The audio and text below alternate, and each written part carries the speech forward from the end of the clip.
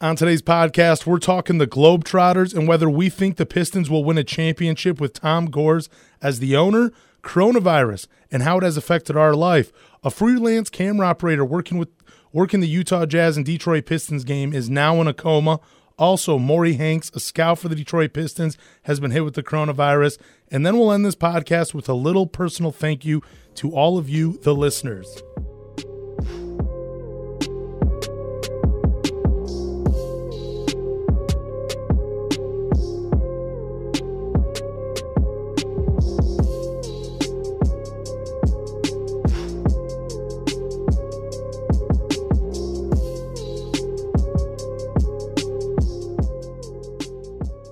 Welcome to Off the Field Podcast. This is brought to you by 1660thefan.com, currently our only sponsor. Check out Off the Field Podcast on 1660thefan.com, Apple, Stitcher, Spotify, Google. Leave a comment, give us a rating. More importantly, hit that subscribe button. All right, let's get this started. I'm Lance Caporossi, and I'm with Andrew from Everything Pistons. All right, bro, how have you been? It's been a minute since we've talked. Man, it has. It's been a couple weeks. This whole virus has set everything pretty much into a downfall, man, and this downtime's been crazy. You've been staying 6 feet away from everybody, washing them hands? Dude, 12 feet, unless you want to get physical. Hey, let's be serious, though, that when this virus is all over, if you guys can all continually stay 6 feet away from me, that'd be great. Yeah. Give me more space. I can't stand people. All right, so what's this thing about the Globe Trotters you wanted to share with me? Man, I knew you didn't know the news because it literally came out. My wife showed me, and I knew we were texting, you were driving. So it came out about 11:53 today that Jeff Munn, and if I'm pronouncing that name wrong, I apologize, released a statement that Harlem Globetrotters Fred Curly Neal has passed away at 77. Now, that's an iconic name right there. I mean, you're talking about 22 years, over 6,000 games played for the Harlem Globetrotters, just bringing that joy. And my wife told me, I think it was like over 60 or 70 different countries. I think it was 90. But just bringing that joy to kids and sharing the game and just bringing it a fun aspect for kids to fall in love with the game. I mean, I grew up when the Harlem Globetrotters were in town. I can remember my parents taking me to a game. Yep. And it was just really shocking, man. It was one of those people that if you're a basketball fan, it doesn't even really matter if you're a NBA fan, if you're a college basketball fan or whatnot, you know that name, Fred Curly Neal. And I just wanted to start this podcast off with that. No, it's an awesome tribute. We got to remember that. I feel like the Harlem Globetrotters, for as famous as they are and for how long they've been around, they still go under the radar by so many other people. Like, I don't think people realize like how good of basketball players these guys really are. It's just that they had maybe there was something they couldn't do or they couldn't get to the NBA or other professional leagues. So they went the entertainment route with basketball, and I love them. Like when I was a kid and I got to go, there was nothing better than going to a Harlem Globetrotters game with my parents, sitting there in the stands watching. I loved it. I always wished they would have called me onto the court because I could spin the ball on my finger and I could hit free throws really well. And I know at least where I was at, those were the two things they always ask kids to do to win some free gear. And, man, I would have definitely got some wristbands or something from one of those players by being able to do that. But, yeah, it's sad, and this is a huge part of basketball history, whether people agree with it or not. That is now gone. And, yeah, I just hope Curly Neal is, remembered for what he was as a great entertainer and a basketball player. I really do. And I think that's a great story to start this podcast with. What is your favorite, though, Harlem? Do you have a favorite Harlem Globetrotter memory? It can even be from the TV shows they did on Scooby-Doo, if you want to go that route. Man, maybe not a memory, but just kind of what I took from them. Man, in high school, I learned maybe around ninth grade, I learned how to spin a basketball on my finger really well. Like being able to throw it up in the air, spinning it on the finger, and then dropping it to the palm and letting it ride around the arms, around the chest, and to the other arm. I never really got good at the, behind the back on the shoulder blades, but I mean, I took that from them, the tricks with the ball and the holding a kid's finger, a family member's finger, so they could spin the ball on their finger. I mean, I got that from them, and it was fun. It was, bringing the kids over, and they're, oh, wow, they're spinning a ball on their finger, and they love it, and the smile. So that, I think that more than just a memory or something, I think that is more what I took from them.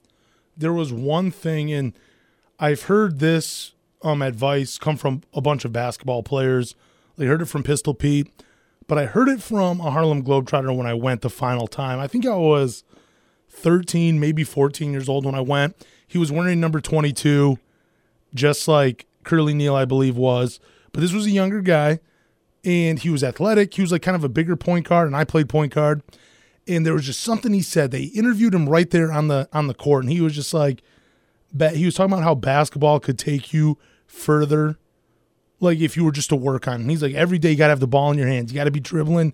You got to be, entertaining. You got to be having fun with it. Like, just don't, take the game seriously, but have fun with the game.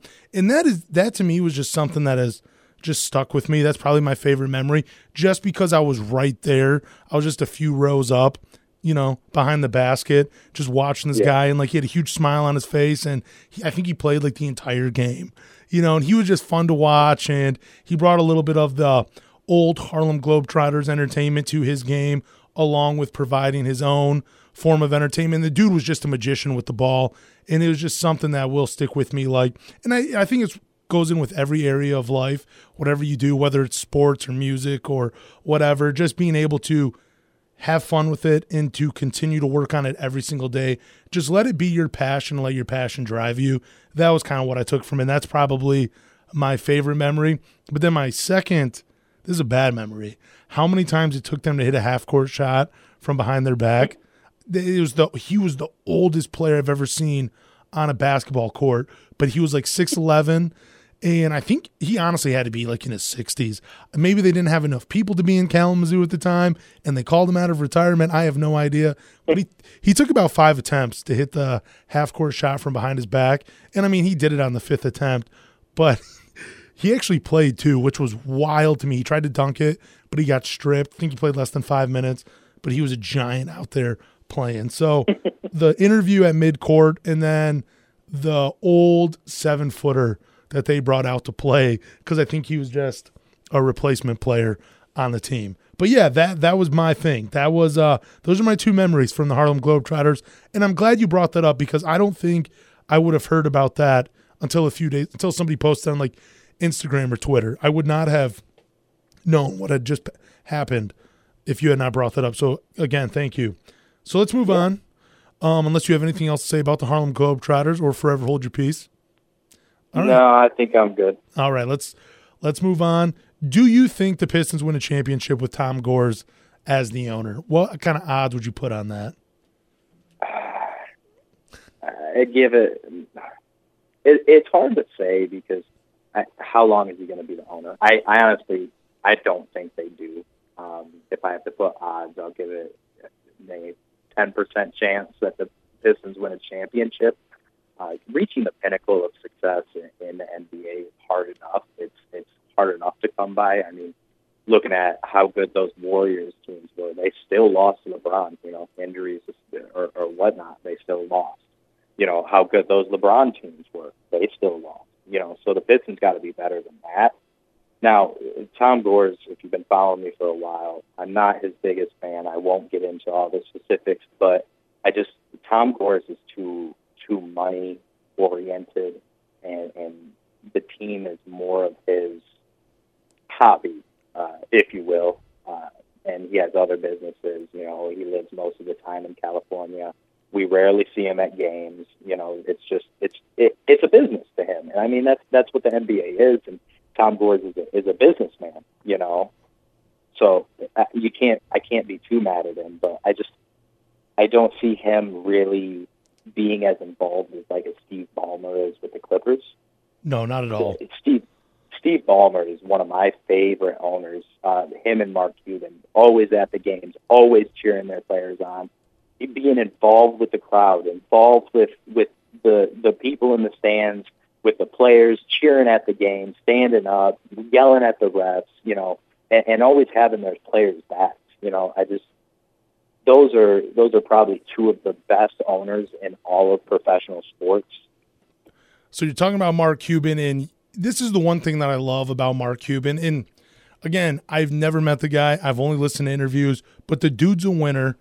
And I think that his winning and his competitiveness trickles down from the top all the way down, not even just to the court, not even just to the guys he drafts and signs.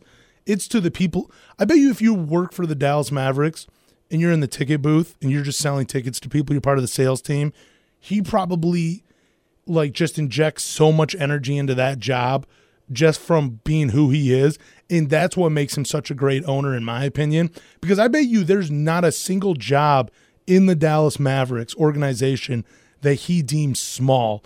And as an employee, I mean, I'm not an employee of the Dallas Mavericks, but I'm just saying as somebody that has a job, when you're the owner and when the manager, when they have life every single day you go in, it makes your job 10 times easier. It makes it more fun to be there. And I think Mark Cuban, that's what separates him from so many owners in professional sports. Same thing with Steve Ballmer. Some people think his antics are wild when he sits courtside, like he lifts his arms in the air and he shakes them and he celebrates, kind of funny. But damn, being able to work for a guy like that or being able to play for him, I mean, you would always want to show up. You probably never even want to be injured. You probably even tell people you're not injured just to be able to play for him because he brings so much to the organization. And I don't see it with Tom Gores. I mean, half the time I watch him when he's there, I mean, most of the time he's there, it's pretty much for either a ring ceremony or they're retiring somebody's number. But every time he's there, the motherfucker looks high and he just looks blown back all the time. And, I understand you don't get to his level of success. You don't get the amount of money that he has unless, one, you're an incredibly hard worker, or number two, you were born into money. That's it. I don't know which one falls for him. But I will say as an owner, I don't feel like the Pistons will win a championship anytime soon just because his mind isn't set on winning a championship. You can say it, but it's the actions. It's how you stand up for players. It's how you are at the games. Fans see that. Your players see that. And if you're not motivated to win, they're not going to be motivated to win. I strongly believe that. When, as a winning organization, it starts from the top and it goes all the way to the bottom. And if everybody on all levels doesn't feel like a winner, doesn't feel like they're part of a winning organization, you're probably not going to be bringing home a championship trophy anytime soon.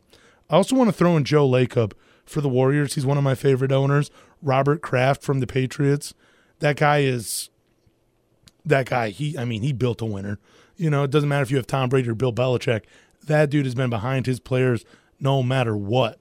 And I think that's what it takes. The whole way.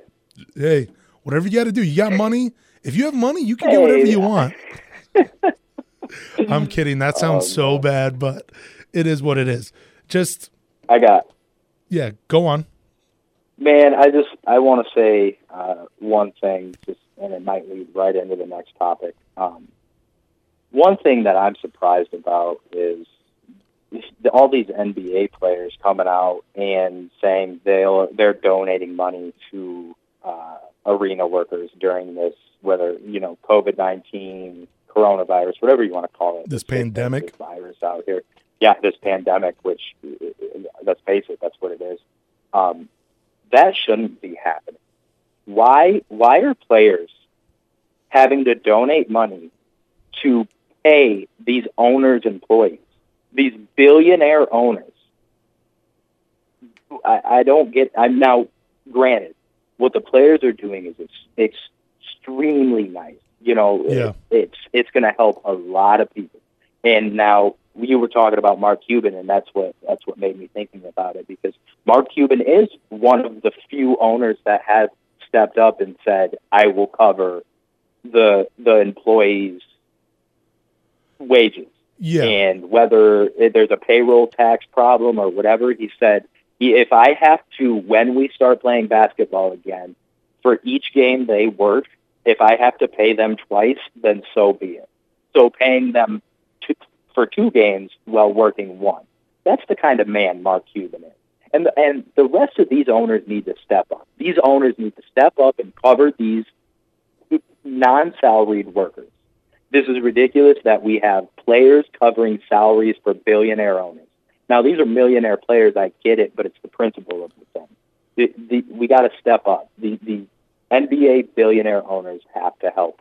The little guys that keep the day-to-day operations running, the people that sweep up after a game, they need to get paid. The concession workers, the halftime flight crews, the cheerleaders, these people cannot go without pay. And the NBA, Adam Silver needs to step up and mandate or put something in there that these people need to be paid along with the players, because the players are still being paid. So Mark Cuban is paid. Also, I think Tom Gores actually said he would pay. The only thing that I've seen, there's some other owners in other sports that have paid, like donated money to COVID-19 relief funds, which is awesome. Drew Brees and his wife, I think they donated $5 million. $5 million. Matthew Stafford and his wife, they donated, I think, $500,000 to $1 million to feed families. I want to say it's close to that number. But there is one thing too, like a lot of those I know Mark Cuban said he's going to pay all the staff members. I think Tom Gores did too. But a lot of those companies, they rent space. I don't know how it works for them if the owners are responsible for them. I don't know if they can give them a break, maybe pay their rent back for the final months. I don't know what they could do, but I do know, because I have a friend who's a vendor a bit on a smaller scale than a professional team. They work for a minor league team here in the area, and they rent space from the arena to be able to sell their food, and they got to give like a small cut, like 10% or something, back to the arena of what they make. So I don't know how they get paid, because she is technically not actually a member of the arena. She's somebody that basically just rents a space out. So I don't know how it works for all of them, but if there's a company that buys space, they should be responsible for also paying their employees as well. Absolutely. Yeah. But for all the athletes and all the owners that have done something, hey, you guys are great humans, and that's a lot of karma points. You know, it's incredible. Yeah. It really is. But yeah, we can move into talking about the coronavirus.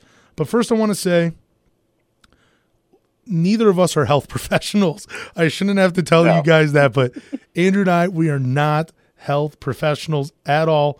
We're not here to give advice, and you shouldn't take it from us at all, unless it's like fantasy football or fantasy basketball.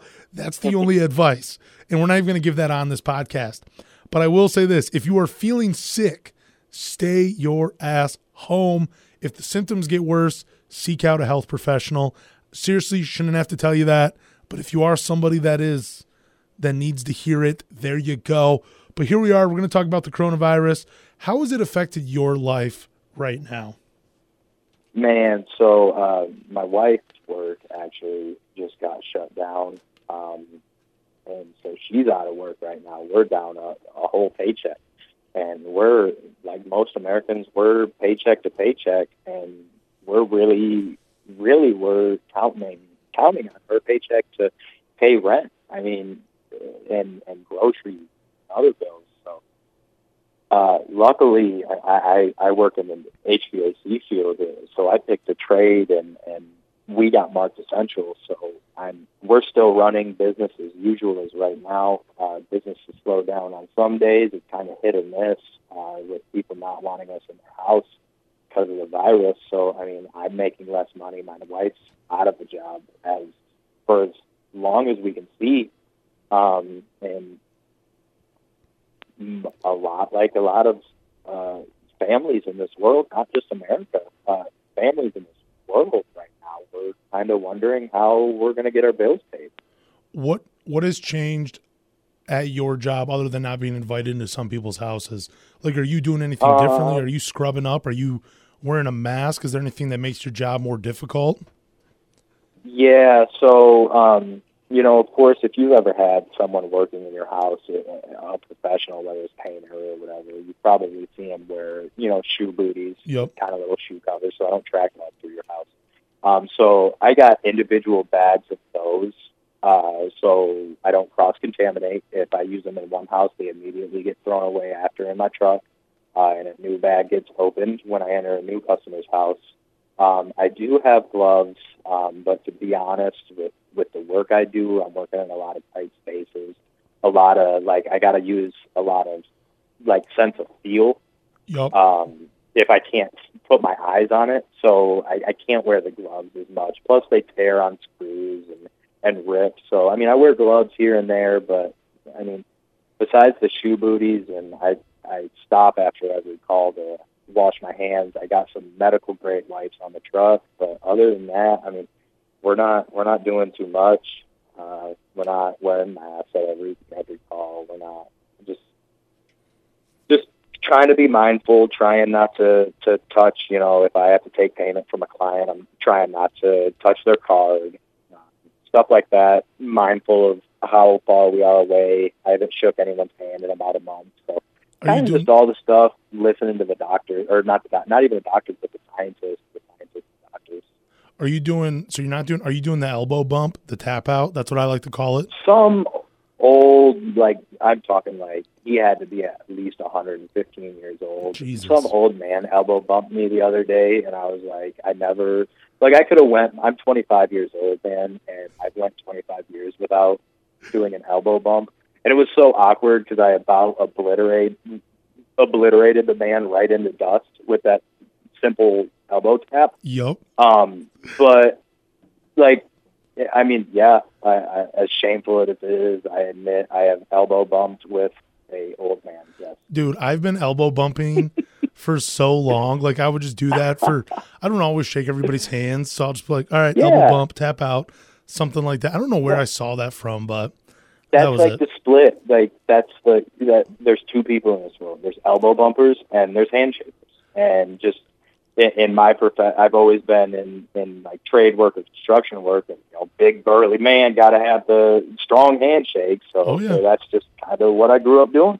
Yeah, 90% of the time it's handshakes. But yeah, have you gotten any odd requests from customers other than not coming in their house? Not really too many odd requests, but literally just today I had to. It's kind of a funny story, and by funny, it's actually just kind of scary for a little bit. So I was working in this lady's house today, and I get done. Now, mind you, I had spent at least an hour and a half inside the house working and an hour and a half outside the house. So 3 hours total at this lady's house. I was doing some work for her that she signed off on, and I walk in her house to tell her, hey, I'm done. I'm going to go grab my tablet to get payment. I'll be right back in if you can get your card and all that and be ready. She goes, well, why don't we take payment outside? There's less exposure. What? And I was like, what? So I was like, okay, and I kind of brushed it off and went outside and grabbed the tablet. She came out with her card. We got to talking and striking up a conversation, and she goes, yeah, we went skiing with my friend not too long ago, and my friend had just got back from Japan. And now my friend is in the hospital on a ventilator. Oh, wow. And we got to talking about that, and she was actually a nurse. Okay. So she is front lines in this virus. And she didn't tell me this until after I spent the 3 hours at her house. So I had to call into my work and explain how I'm an idiot, and they give me gloves, but I don't wear them. And now I might have the coronavirus. And luckily, my work called the lady, and she said, oh, no. We've been in quarantine for 2 weeks, but we're out, and we all had negative tests. Oh, okay. That's good. That's good. But she didn't tell me that at the door. She just left it at Japan's ventilator. See you later. Yeah, but what would you have done, though, if you walk up to the door, you knock, you're like, oh, hey, Mrs. So-and-so, and she's like, by the way, real quick, friend just got back from Japan. They're on a ventilator. I mean, you probably would have went ghost white. Yeah. I mean, so we have full permission from our work to not enter any house that we think, could put us in an unsafe condition. Yeah. My job is very worker friendly. Great boss, great people to work for. So, I mean, they have our backs 24/7. But if we show up to a job and they don't want us to come in the house, we just do as much outside work as we can on the outside units.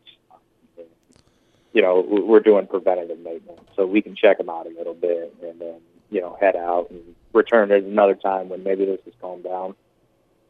All right, that makes sense. I'm going to share a little bit about my life.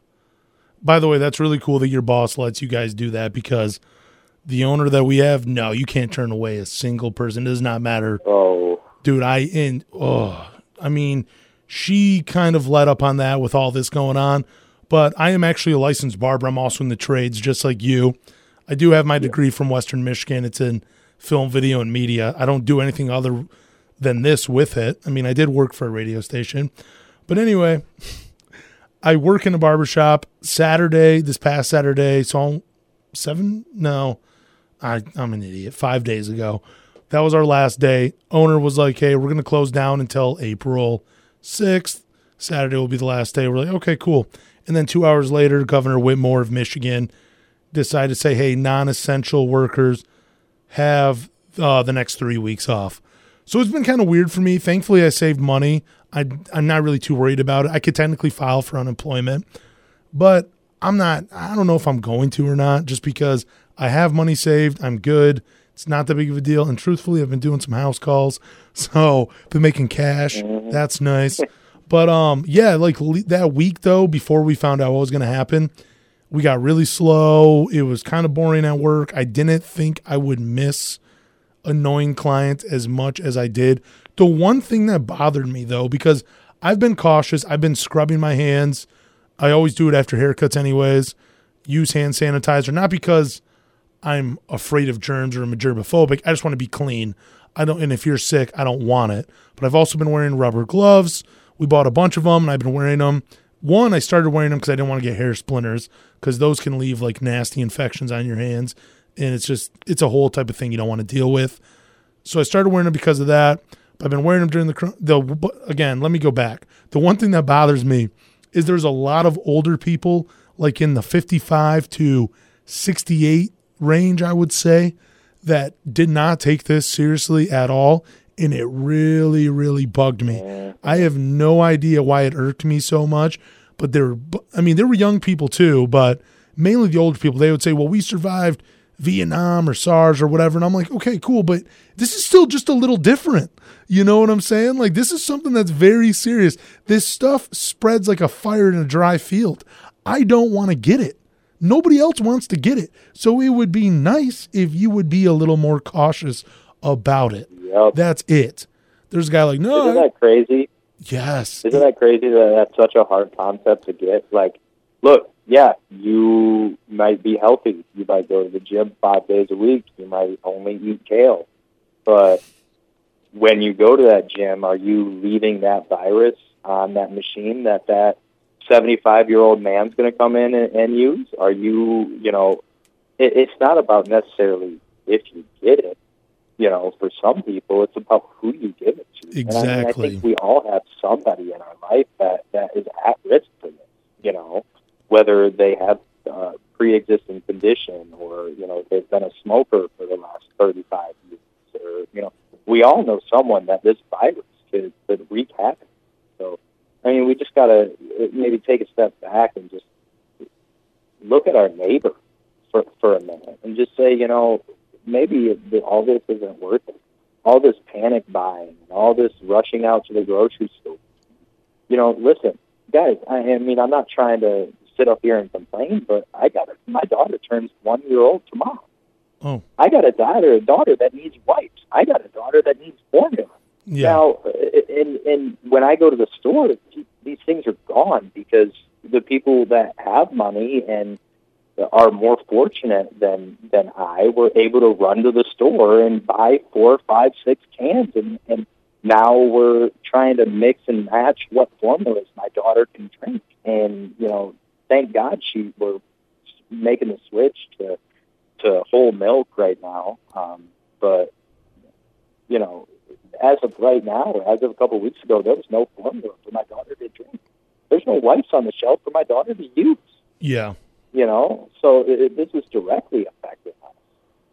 I have a 4-year-old. You know this, and I have a 4-year-old daughter. That's the other thing that. By the way, congrats on having a year-old daughter. That's awesome, man. Thanks, man. We are so excited. The birthdays are fun. Man, unfortunately, this is her first birthday, and we had a big, elaborate, the whole birthday plan, but it just everything got shut down with this sickness.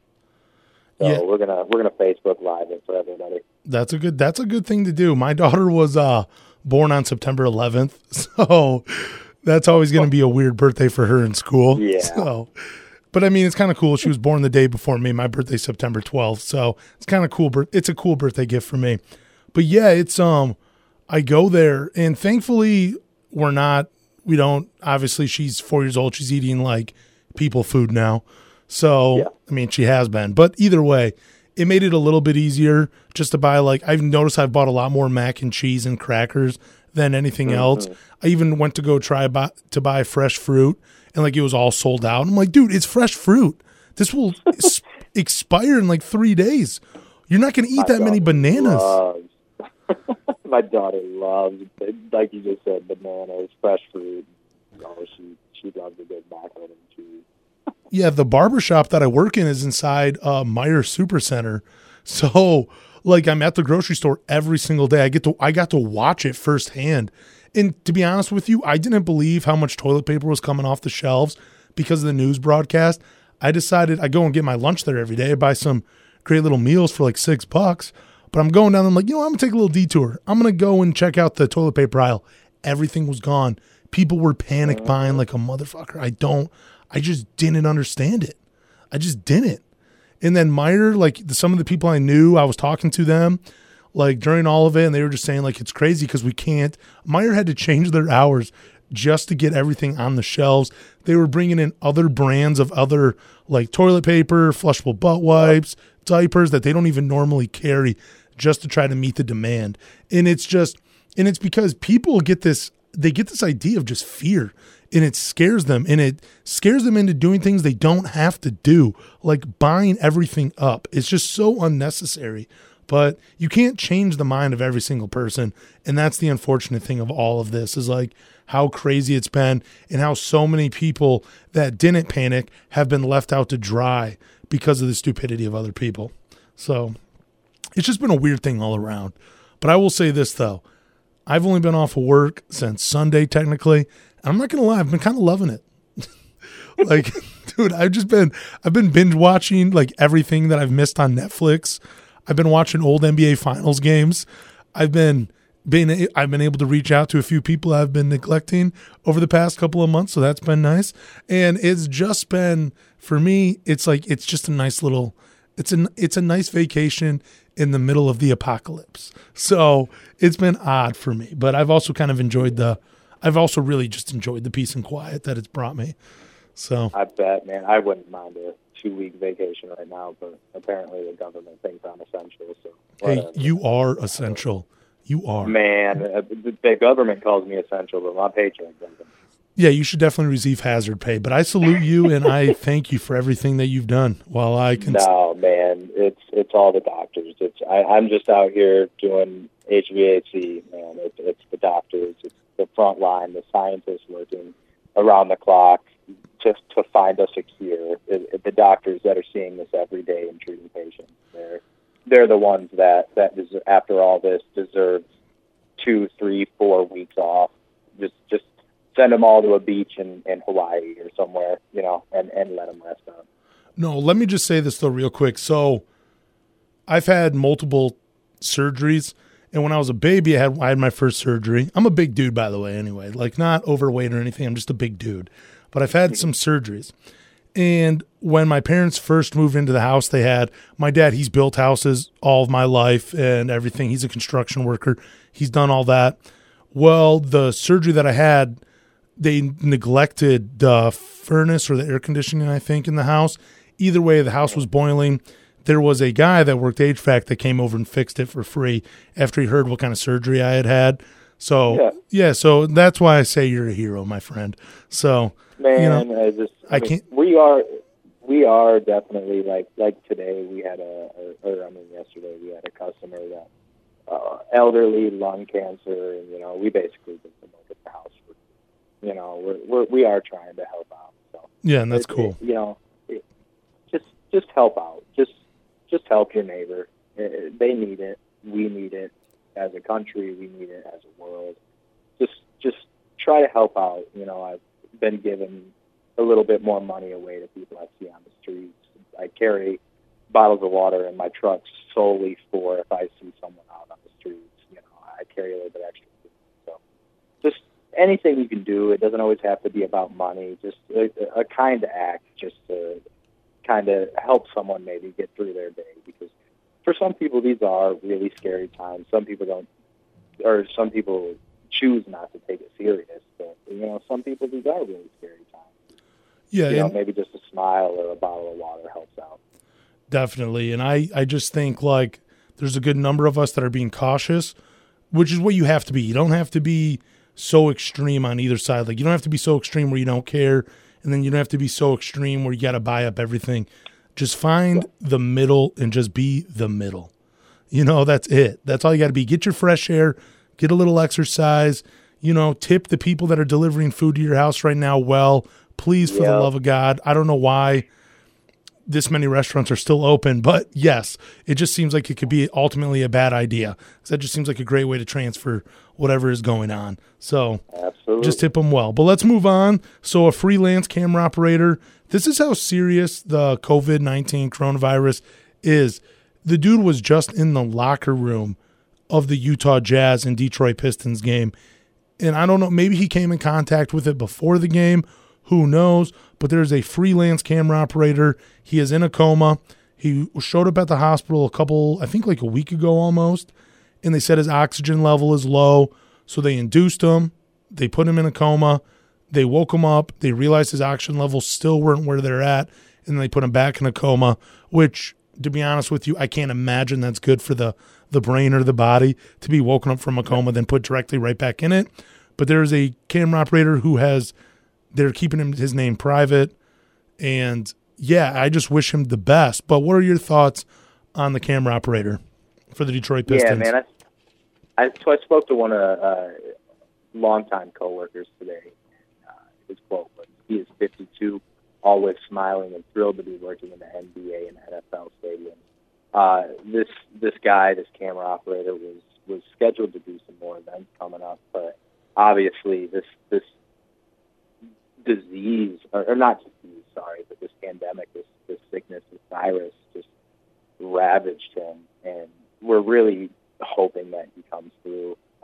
Just to see anyone from the organization, whether it's a camera operator or, a concessions worker or a player, come down with this it's just kind of like, it hits home. It's just like, I don't know, man. It's just, I'm hoping he comes out all right. I'm hoping this disease doesn't take his life like it has many other people so far. So just positive thoughts with him right now and the family as well.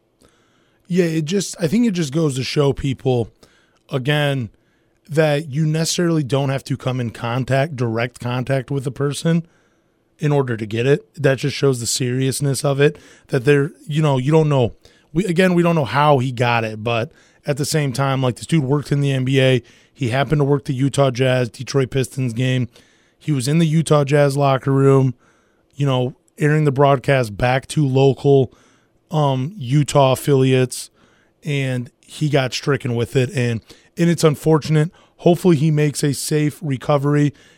And then there was another guy that works for the Detroit Pistons.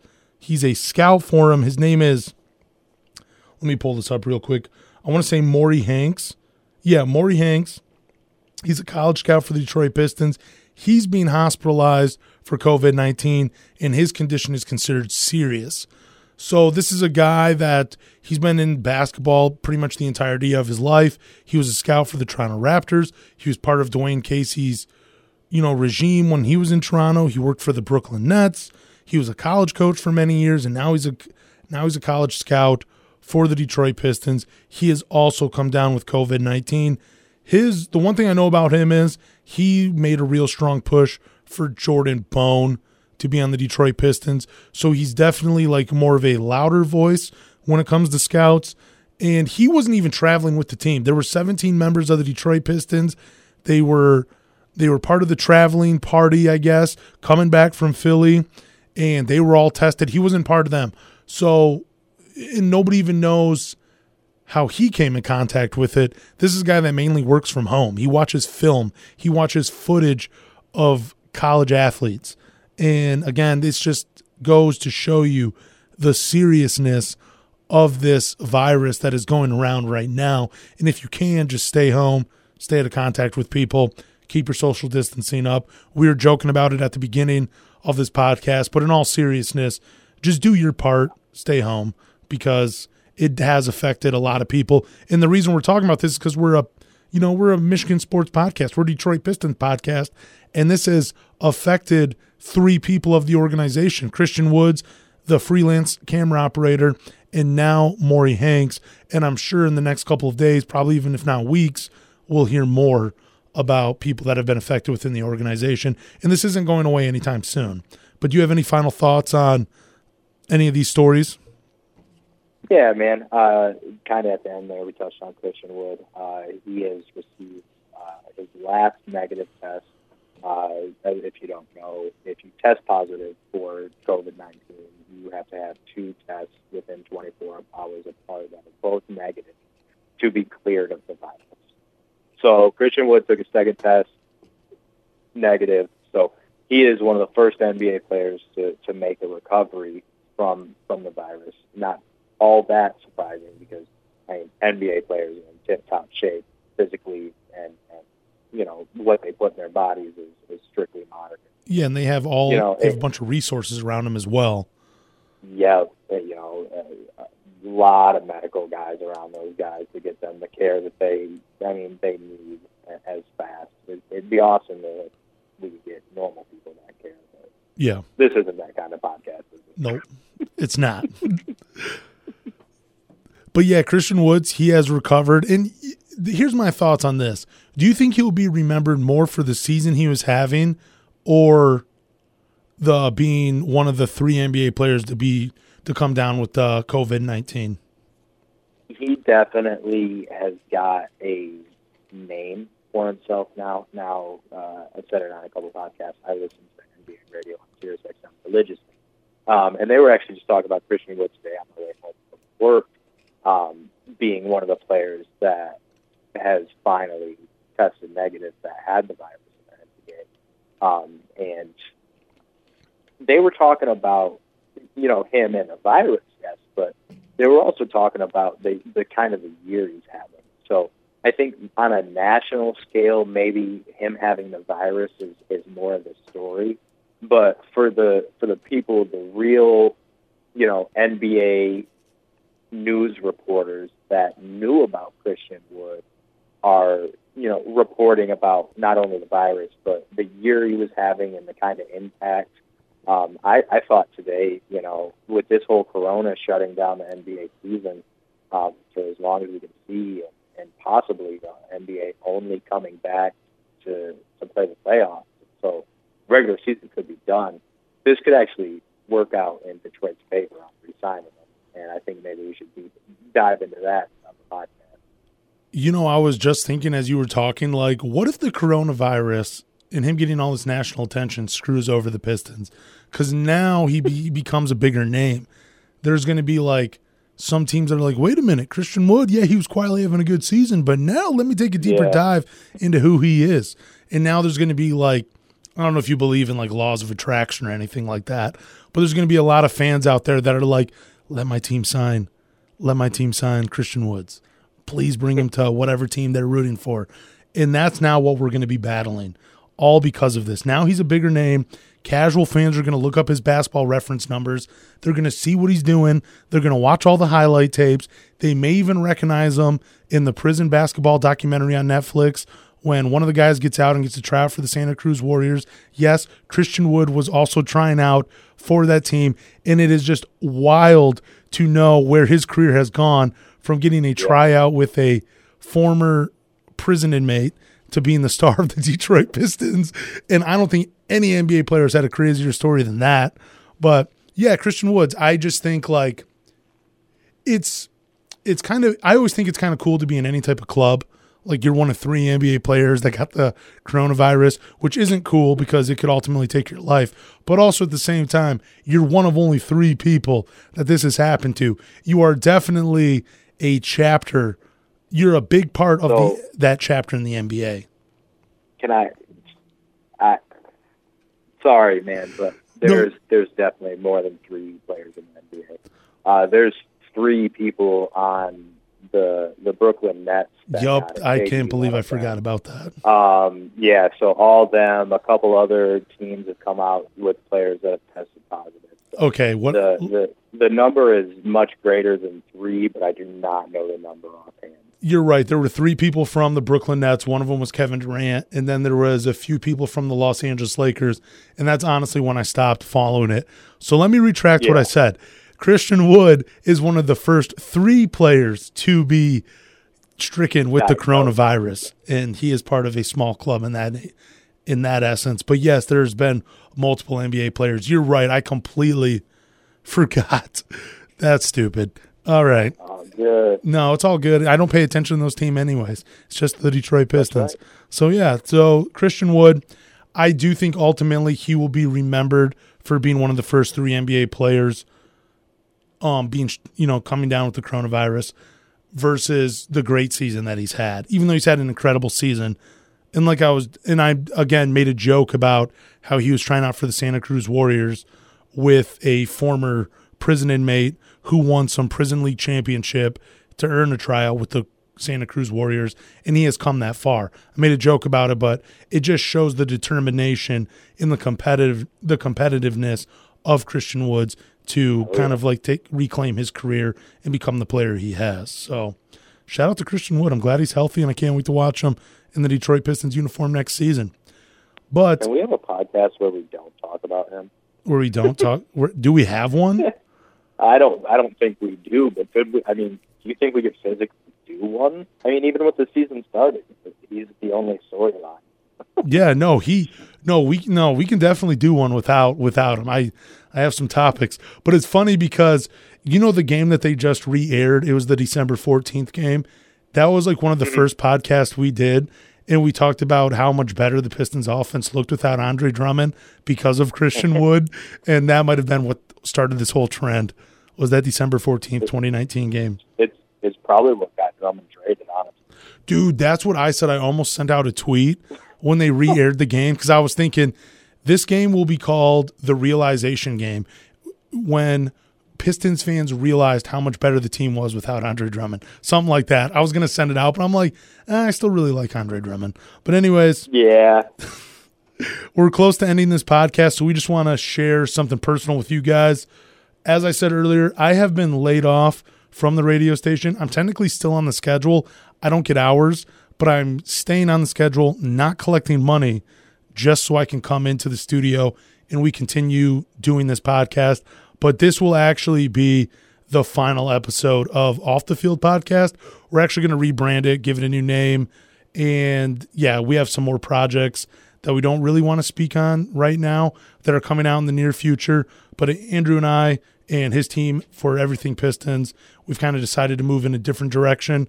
And that's what you'll be seeing. You'll see a post on our Twitter accounts and our Instagram accounts, I believe, coming up here in hopefully the next couple of days once we get everything sorted out. But this will be the final episode of Off the Field between Andrew and I. But we're still going to deliver content. And what's really has wanted me to continue doing this, one is, since I was 5 years old, I've only wanted to talk about sports and interview athletes, but also the messages I've gotten from people and actually the tweets where people tell me that they listen to this podcast when they're at work and they want us to keep doing it and everything. And that includes Sam and what Sam and I do every week as well. But, just to show, the support that we've gotten from you guys is just incredible. This was just kind of more of a fun project for the radio station, and I really wanted to get on air. But then Andrew came to me, and we started doing this Pistons podcast, and I freaking love it. I love talking about the Detroit Pistons. They're my favorite team. I've been following them for a number of years, and just to be able to talk about them like we do and have everybody listen to them like you guys do, it just means a lot, and we really do mean thanks. So I'm going to turn it over to you. You got anybody to thank or And you want to add on to that? No, I do. Obviously, thank you everybody that listens, everybody that follows, all the new followers, welcome, and hope we can turn you into long-time followers. But man, I was just thinking while you were talking, I started a little Pistons account called Everything Pistons when we were on that 7-game win streak with Brandon Jennings. And to see where it's grown over 10,000 on Instagram. I was growing Twitter, had said it. Never in 1,000 years thought I'd be doing a podcast and thought people would be coming to me for news. So it's just so surreal, and man, I couldn't have picked a better podcast to just hop on and, get in your backpack, because you're an absolute great host, and I find myself rambling sometimes, and you just step in and take the reins. So, man, thank you to you. Thank you to your team, the radio station, and everybody over there that allows me to have a voice and talk about a team I love and a team that I have a lot of ideas about and love and study their history. So it's like you said, man, it's a dream come true. I get to talk about sports for at least about an hour a week with somebody, and people listen. And like you said, tweet or direct message about the podcast, and it's a lot of fun, man. So thanks for bringing that into my life. Yeah, other than saying thank you to you and Sam and the teams that we have and the radio station, it really is just all about the fans and the people that listen. Like, we don't have a ton of subscribers, but we do got a lot more than I thought, which was crazy. And we had a large number of people listening to it every week, people that have been turned in questions, some people that have gotten mad about the answers we've given questions to. It's all seriously just fun and games, and this is such a fun podcast to do, but we are going to rebrand it. Unfortunately, when I first came up with this name, Off the Field, my goal was to eventually have a national show. And what I was telling Andrew before we came on, I used to do a college radio show at my alma mater, Western Michigan University, for the wider program. And I had a general manager. He's like, why the hell are you talking about national sports stories from Kalamazoo, Michigan? Who cares? And I was just like, well, that's my dream. My dream is just to talk about, LeBron James and what's going on in Dallas or whatever. Whatever storyline was out there, that's what I wanted to talk about. But then he made me realize, like, the thing is, there's not much going on in the state of Michigan when it comes to sports, on-air personalities, talking about the teams, and nobody ever really covers it. There's a few people, and I've actually had the privilege to talk to those people, like John Macroon, Dave Burkett, Eric Schlitt, guys like that, who I appreciate a ton for coming on and giving me the time of day to spend 10, 15, 20, 30 minutes on this podcast talking about the Lions, talking about the Pistons, talking about whatever. I've loved that, and that's what this podcast has done for me. And it's a shame that Off the Field has to be buried. Like, I don't want to say it's dead, but at the same time, like, we're just going to rebrand it. We're going to make it more Michigan themed. But this has been one hell of a ride, and the ride's not over. And I do appreciate everybody that listens. I appreciate Andrew. I appreciate Sam. I appreciate my boss, Jim. And I appreciate the teams that are just behind us, helping us push this podcast as much as they do. So again, I just really want to say thank you. And I think that's a way to end the podcast. But if you want to say anything else, I'll give you the floor. But if not, this is it. And I'll get into the outro in a second. Yeah, man, I'm excited. This isn't, I understand the whole sadness about kind of leaving the Off the Field name, but silver linings, we're growing. We're going to rebrand in a way that is easier for more user friendly for the listeners. Yep. Easier to find us, maybe have somewhere that they can go to, instead of having to go to iTunes or SoundCloud or wherever they listen, somewhere that they can go that has everything there for them. So it's going to be growth, and it's going to lead to a lot of good things for the podcast. So I'm really excited to do this and come out with new logos and all that. Super excited to see the feedback we get from it. Yeah, I'm excited too. Me and Sam were talking about how someday we're going to be each smoking a nice cigar, collecting our beer money from this 5 years from now, just laughing about it. So, yeah, again, just thank you to everybody. And with that, thanks for listening to Off the Field podcast. You can listen to every episode on 1660thefan.com, Apple, Stitcher, Spotify, Google Podcast. Leave a comment, give us a rating. More importantly, hit that subscribe button.